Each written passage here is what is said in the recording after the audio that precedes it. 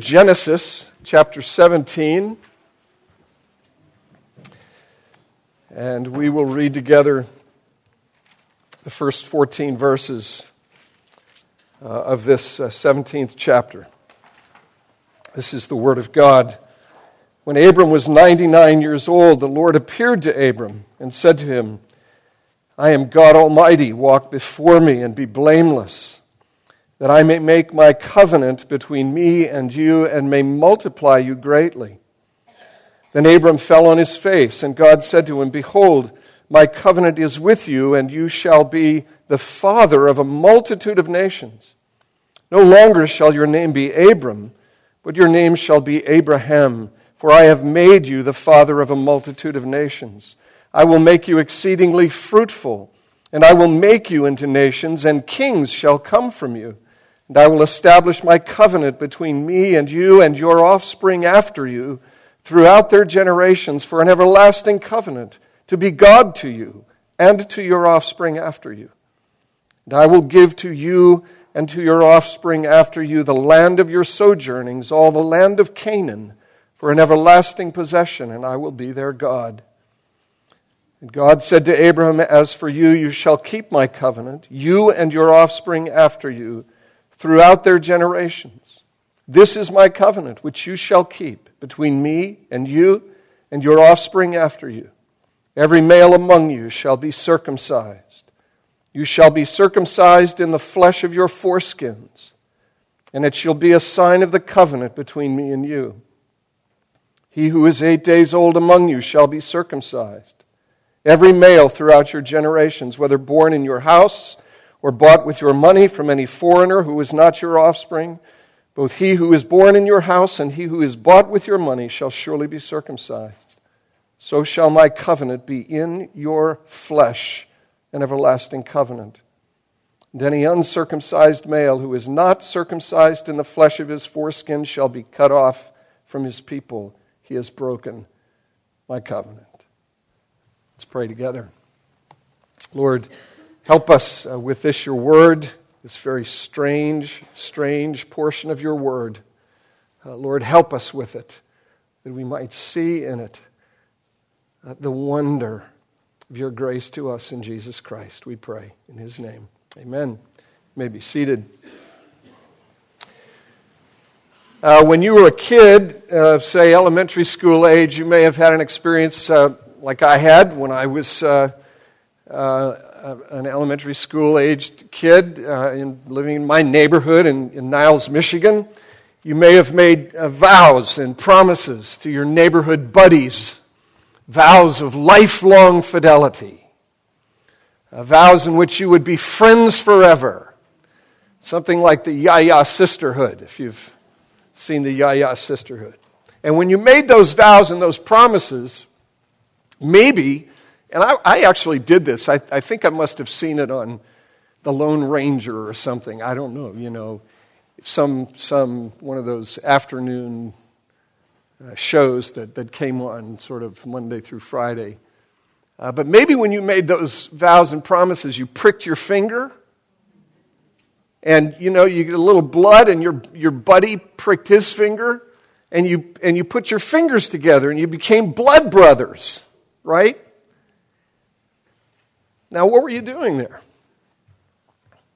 Well, you were making a covenant. You were making a covenant. And you did something physical and tangible, and interestingly, if you did the little finger prick thing, you did something that actually was a little bit painful to seal, to solemnify, to sort of make concrete those promises that you made to each other. Right? That's what we do in marriage, right? Marriage is a covenant. It's when two people make promises together, and there's a thing that signifies that covenant, and it's a band, right? It's a marriage band. And you see the band, and you know that there have been promises made, and people have made a commitment to each other. And those promises are sealed with a ring. We've had lots of baptisms in our church. It's been wonderful to do that. And when we have baptisms in our church, as I said before, we make comments about it. But this morning I really wanted to focus the sermon on this business of baptism. Because what is at the heart and core of what you have just seen sort of transacted here is the idea of promise, the idea of covenant. So let me say several things about this, and I don't know how many there are. I didn't put numbers by them, so you're going to have to pay attention and create your own list, okay? But here's the first of them. Let's be clear about this. Let's be clear that baptism is a sign. Baptism is a sign, and it is a sign of a covenant. What is a covenant? I've already suggested this. A covenant, purely and simply, is an agreement made between two or more persons. Covenant is a promise, an agreement made between two or more persons in which each party commits to certain things. Promises in the covenant are accompanied by a sign, something tangible, something visible. If you sit at the beach here in Vero Beach or anywhere on the coast of Florida, every once in a while, late in the afternoon, after one of those afternoon thunderstorms, you're likely to see a sign in the heavens. The sign is a sign of a covenant. The rainbow is a sign.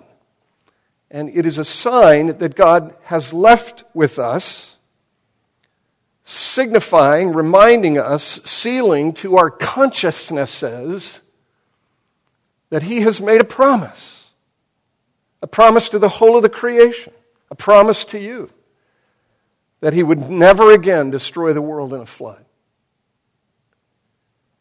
Now, what's really significant about that promise and what you need to think when you see the rainbow in the heavens is yes, the rainbow in the heavens signifies God's promise that He would no longer destroy the world, but you need to remember that the reason God made that promise is because He had made a prior promise, and that prior promise He made in Genesis 3:15, that He would send a Redeemer and a Savior, one who would restore everything that is broken. And the reason for the promise in Genesis 9 is because God is a God of faithfulness, and when He makes a promise, He will not suffer anything to break that promise. And the prior promise that is determinative of all of the subsequent promises is the promise that God made in Genesis 3:15, that after the fall, speaking to the serpent, He would send into the world a serpent crusher who would crush the head of the serpent and would eradicate all evil from His realm. This is my Father's world. And my Father is determined to eradicate evil from this world. And He made the promise in Genesis 9, because if He hadn't, evil would continue to proliferate, and the inevitability of judgment would mean the destruction of the whole world. But you see, God intervened. God intervened. And because of that prior promise, makes a covenant with the whole of the creation. Covenant is about promise, and there is always a sign accompanying that promise. Always a sign accompanying that promise. And that's what we've seen here. We have seen a sign administered in the context of covenant promise. And that leads me to a second thing, and that is this second observation, something we talk a lot about here at Christ the King. And that is this: when you come to the Bible and when you come to a passage like Genesis 17, which seems very strange and seems like a different world and a different culture and an odd sort of practice, although I suspect you have some familiarity with the idea of circumcision. When you come to the Bible, you come not to a collection of books. You come not to a kind of spiritual digest filled with theological insight or truths for living or profound philosophical wisdom. You come to a story. you come to a story, an unfolding story. That is what is at the center of the Bible. And we've alluded to it, referred to it, in the midst of all of the diversity of language that there is in the Scriptures. Hebrew, Aramaic, Greek, a little bit of Latin thrown in just to spice things up. In the midst of all of the diversity of literature, history, poetry, prophecy, wisdom, songs, there is a fundamental unity to the Scriptures. The Bible is the story of God's purpose to redeem a people and restore His broken world. And the story comes in two main parts. It comes in the Old Testament part, which we refer to as promise. The Old Testament is promise. That's what we've been saying, haven't we? Promise, Genesis 3:15. Promise, Genesis 9. Promise, Genesis 17. The Old Testament is filled with promise. The whole Old Testament is promise. Someone has said that Genesis 3:15, that passage that I refer to ad nauseum in this church, is the main text of the whole Bible, of which everything else is a series of footnotes, explanatory footnotes. It's all about promise. The Old Testament, or the Older Testament, as some people call it, is the portion of the Bible that tells us of God's intent, what He's going to do. And then after years of silence, at the end of that Old Testament portion, in about 400 AD, at the end of Malachi, the last of the prophets, it's this period of silence. And after that period of silence, when people have come to the place where they think, oh my goodness, the promise has failed. We haven't heard from God in 4 centuries. It's all over. Boom! Angels everywhere. Angels splitting the heavens. Angels visiting virgins. Angels visiting old priests. Angels disrupting a quiet evening, revealing themselves to shepherds on a hillside. Zechariah, Mary, and the shepherds. And then about 30 years later, after this explosion of supernatural activity, about 30 years later, a crazy prophet who lives in the wilderness, who eats locusts and honey, who dresses in a rough tunic, the leather belt, this crazy prophet, John, announces the appearance of the long-awaited, long-ago promised Lamb of God who would take away the sins of the world. And boom! There is an explosion into this world as the long-awaited serpent crusher, the long-awaited Redeemer, the long-awaited Savior begins His ministry with power and authority unlike anybody has ever seen. What do we have? We have fulfillment. It's fulfillment. Old Testament is promise. New Testament is fulfillment. One story unfolding with Jesus the Christ at the center. Now those two ideas, the idea of covenant where God makes promises, always accompanied by a sign, and the idea of the unity of the Bible are critical for understanding what we've done here today. You'll never understand what we've done here today if you don't understand covenant and the unity of the Bible. God is a God who makes covenant. God is a God who makes promises. And across the pages of Scripture, He makes promises with particular people and with their families. And that's what's happening here in Genesis 17. We've read the passage. You can see it. Here is Abraham. God entering into covenant with Abraham. You see Him giving Abraham a sign of that covenant. The covenant is God promising that He will be God to Abraham and to his seed after him. And He gives him a sign of that covenant, the sign of circumcision. So you see it, don't you? God entering into covenant with Abraham, God giving him a sign, and you hear God saying that this sign, this covenant is not only for you, but it's for your sons also. It's for your sons also. It's for the subsequent generations. Okay, so pause there. Covenant with a sign, unity of the Bible. Here is Abraham, God making promises to Abraham, God giving him a sign, God saying this isn't just for you, it's for your kids. Okay, hit the pause button. Stop for just a second. Make some observations. First, let's realize this was not Abraham's idea. This was not Abraham's idea. You trace Abraham's history. Abraham lived in Macedonia, in Ur of the Chaldees. He lived in a place of unbelief. And he was perfectly content to live in a place of unbelief. He was a pagan, and he was perfectly delighted with his paganism. Abram did not get up to leave Ur of the Chaldees. What happened? God took the initiative. We're talking about covenant here, and God making promises, and God giving signs that accompany those covenants and promises. But what's behind this with Abraham is God taking the initiative with Abram. Abram didn't say, I don't like it here, I don't like paganism, I'm going to go to Canaan and find something new. He was content where he was, happy where he was. God initiates. This is Michael and Jameson's story. God initiates, God calls people out of darkness, out of unbelief, and brings them to himself. Wasn't Abraham's idea, it was God's idea.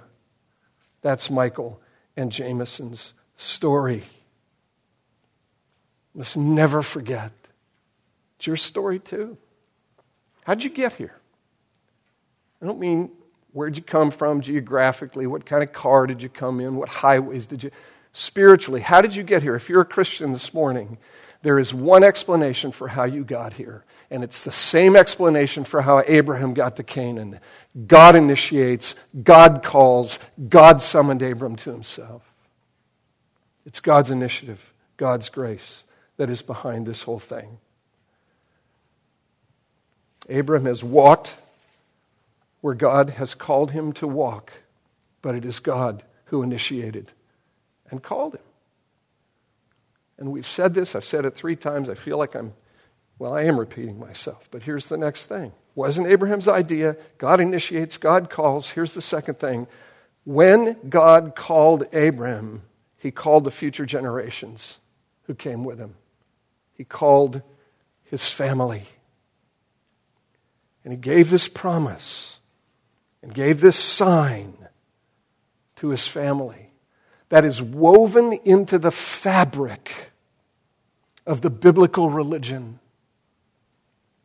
Again, hit the pause button here. We live in a hyper-individualistic and self-referenced culture. I mean, the world is a hyper-individualistic and self-referenced world. Human history is a hyper-individualistic and self-referenced history. It's always all about me, right? I mean, I love the definition of a narcissist.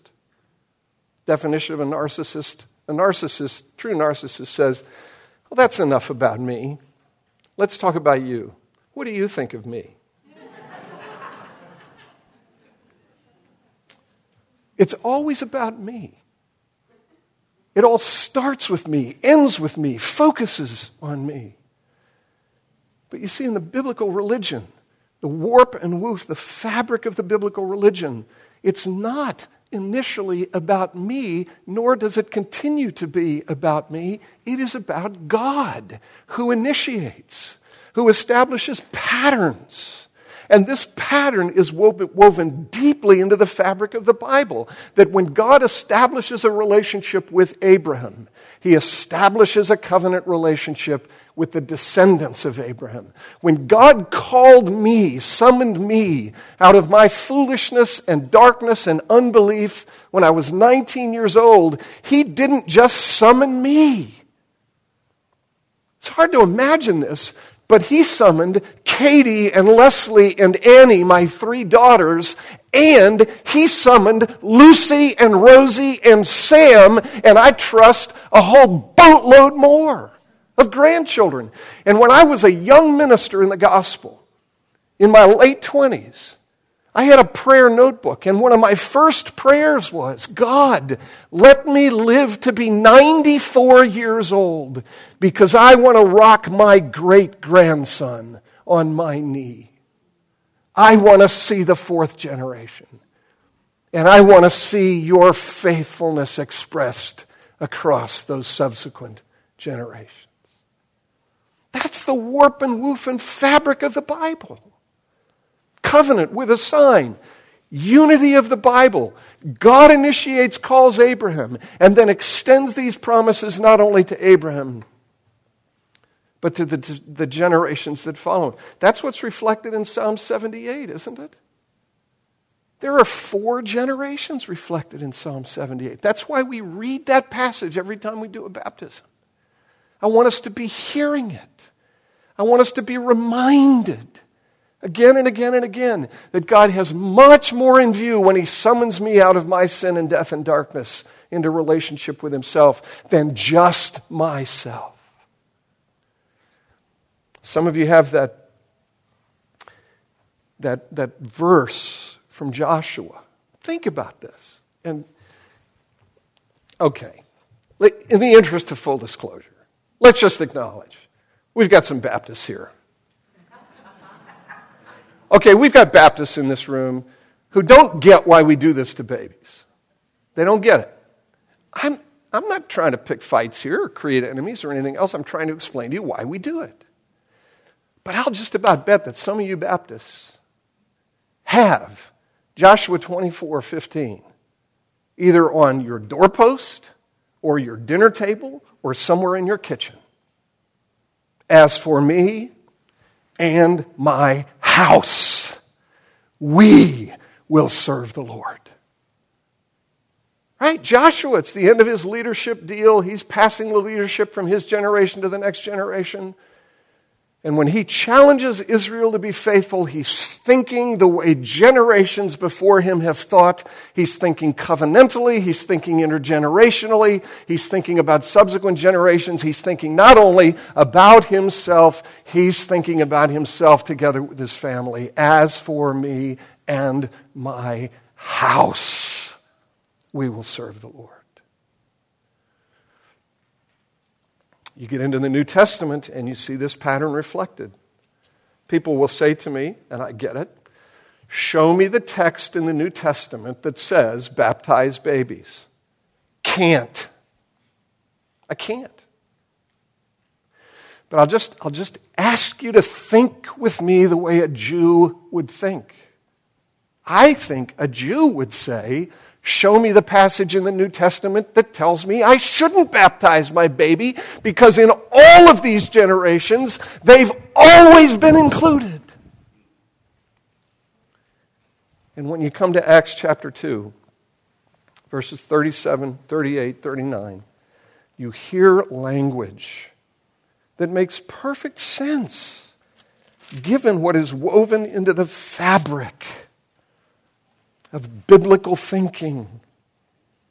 Peter has preached his sermon. The Spirit has fallen. People are convicted. They say, what should we do? And Peter, verse 38 says, repent and be baptized, every one of you, in the name of Jesus Christ for the forgiveness of your sins, and you will receive the gift of the Holy Spirit, for the promise is for you and for your children. For your children. And for many who are far off, everyone whom the Lord our God shall call to himself. I mean, I have to tell you, if I'm a Jew, when I hear that sermon, and we're going to come in just a minute to the explanation for why the sign has changed from circumcision to baptism, but if I'm a Jew, I hear the gospel, I realize Jesus is the long-awaited serpent crusher, Messiah King, the one I've been longing for and looking for all my life, along with all my countrymen, and I repent and I believe in him, and Peter says, come and be baptized. I'm bringing my kids with me because that's what we've done. As for me and my house, we will serve the Lord. And then you move on deeper into Acts chapter 16. I'm not going to read the passages, I'll just give you the references. Acts 16, 11 through 15 is the story of Lydia, a Gentile. That's a beautiful thing. A woman. That's a beautiful thing. Lydia, who hears the gospel, repents, and she together with her household. They're all baptized. The Philippian jailer, earthquake. Paul and Silas are set free by this earthquake, but they don't run, they stay there. The Philippian jailer thinks that because they've been loosed, he's going to die. What must I do to be saved? I mean, he's concerned about his neck. He asks a really pointed question, and there's a double entendre in the answer, isn't there? Here's how you save your neck. Believe in Jesus. And he believes in Jesus. And the Philippian jailer, together with his household, is baptized. 1 Corinthians 1, verse 16, Paul is saying, I don't think I baptized anybody. Maybe I did. Oh, yes, I remember baptizing these two guys. Oh, yes, and I remember I baptized the household of Stephanas. The household. The whole household. And then Paul, 1 Corinthians 7, verses 13 and 14. Giving counsel to people who have become Christians but who find themselves still in marriages to people who are not believers, advising them to stay in those marriages because through them the unbelieving spouse, he says, is sanctified and the children are holy. You mean this moronic unbeliever that I'm hooked up with here is sanctified?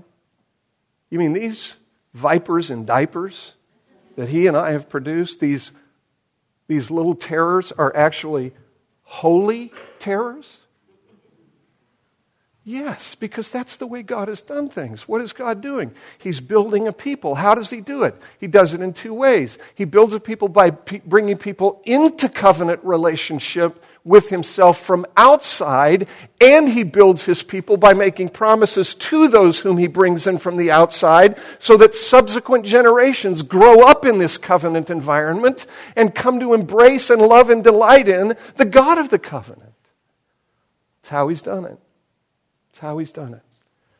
And that is why we think it's most appropriate that we continue a practice that was established long, long ago in the days of Abraham in administering the covenant sign to covenant children.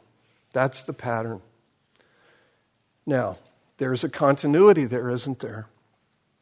There is a continuity of practice in recognizing that children are included in the covenant community and have a right to the sign of the covenant, but there's a discontinuity as well, isn't there? Compare the Old Testament sign. The Old Testament sign was bloody and painful. Somebody asked me here 3 or 4 years ago, folks who were becoming members of the church, why boys only in the old arrangement under the old covenant? Here's my answer.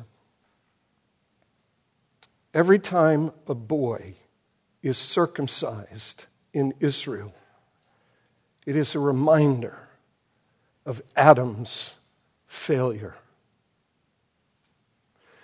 I'm as egalitarian as the next guy when it comes to the inherent and intrinsic dignity of men and women before their Creator God. But I believe that husbands and fathers have a responsibility before God that is not shared by their wives. And that responsibility is to defend and protect against every form of alien incursion.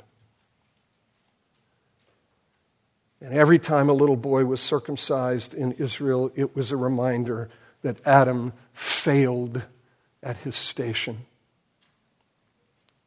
That he did not lay down his life in the defense of his wife and his children and the garden, the good world that God had given to him. Every time a little boy cries out in pain as blood is let, it became a teaching point in Israel that pain and blood would be required in order for the horrific, ravaging effects of sin to be cut off and removed.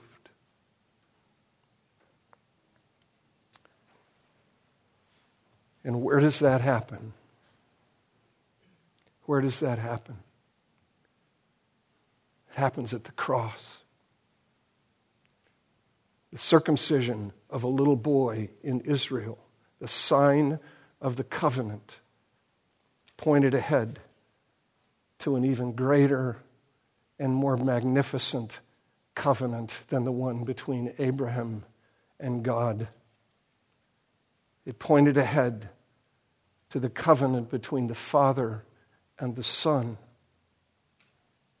And in that covenant, the Father promises a people, a bride for his Son. And the Son promises to win that people to the glory of his Father and for himself. And what is the sign of that covenant? The cross. The cross. The true circumcision, where through pain and the shedding of blood, the Son is cut off. The Son is submerged under the curse of God's judgment in order to secure the blessings of the covenant. And who are the subsequent generations in view? Who are the sons and daughters of that covenant? They are those whom the Father has given to the Son and for whom the Son was cut off. They are those to whom the Spirit of the Father and the Son will give new birth, new life, recreating them after the image of their glorious Savior. That's why there's a change. Just as the Passover looked forward to the greater Passover, so circumcision looked forward to the greater circumcision, the cutting off of the second Adam as he bore the uncleanness and the sin and the death of his people. The only time Luke suffered this morning is when I took him away from his father. And he didn't suffer much. Luke didn't shed any blood. Luke didn't experience pain. And the reason he didn't is because the blood was shed and the pain was endured at the cross. Now the sign is water. Something that gives life, something that renews, something that cleanses, something that is filled with promise. The administration, the waters of baptism, is an act of extraordinary hope in the midst of an extraordinarily broken and hopeless world. It is a reminder that God initiates, that God makes covenant, that God makes promises, and that God is faithful to those promises. Are there responsibilities here? You bet there are. When Peter preached that sermon, he called upon people to believe in the Lord Jesus Christ. There is a responsibility that Luke has here. He doesn't know it. That's okay. Abram didn't know what was going on when God started to call him. I didn't know what was going on when God started to call me. To make knowledge the supreme value is to misunderstand the nature of God's work, the way He initiates and summons people when they don't know anything. I understand that he doesn't know, but there is a responsibility. And that responsibility that is placed upon Luke this morning, signified in these waters of baptism, is that he would grow up to love the name of Jesus, the one who has secured the blessings of that covenant. Pray that he'll never know a time when that name doesn't thrill his soul. I don't want him to have a life like mine and like many of yours. I want him to have a life like the lives of many I've come to know, who loved Jesus from the first moment they understood his name. Parents have great responsibility here too. Michael and Jamie, in that third question, assumed responsibility for giving their child to God without regard for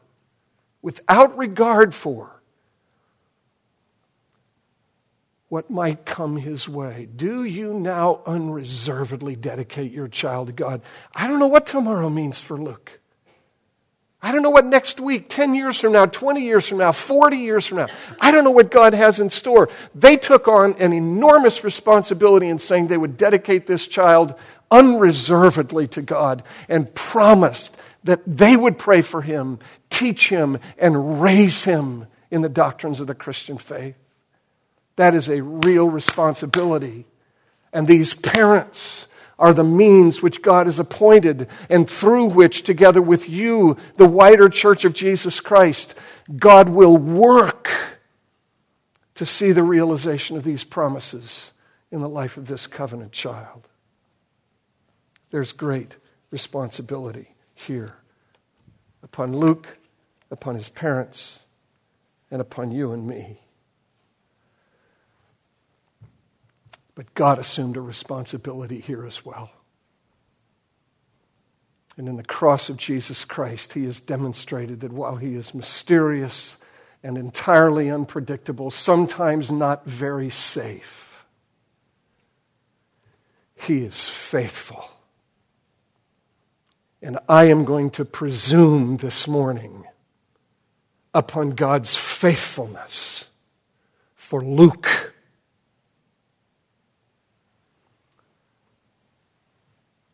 and for Austin, and Caroline, and for Isabel, and Collins, and Eli, and for Sam, and for Rosie, and for Lucy, because God has made promises to them, and he has shown himself good.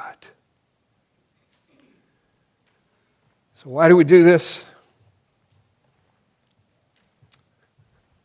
Not to be trite or trivial. We do it because God wants us to, so that he can show himself faithful. Let's pray together. Lord Jesus, thank you for your mercies, which are new every morning, tender, sweet, glorious mercies. With those mercies, cascade down across the days and months and years and decades of Luke's life, so that across those days and weeks and months and years, his life would be a vibrant, arresting, beautiful testimony to the glory of your covenant promises and grace, to the praise of your great name. We ask it for Jesus' sake. Amen.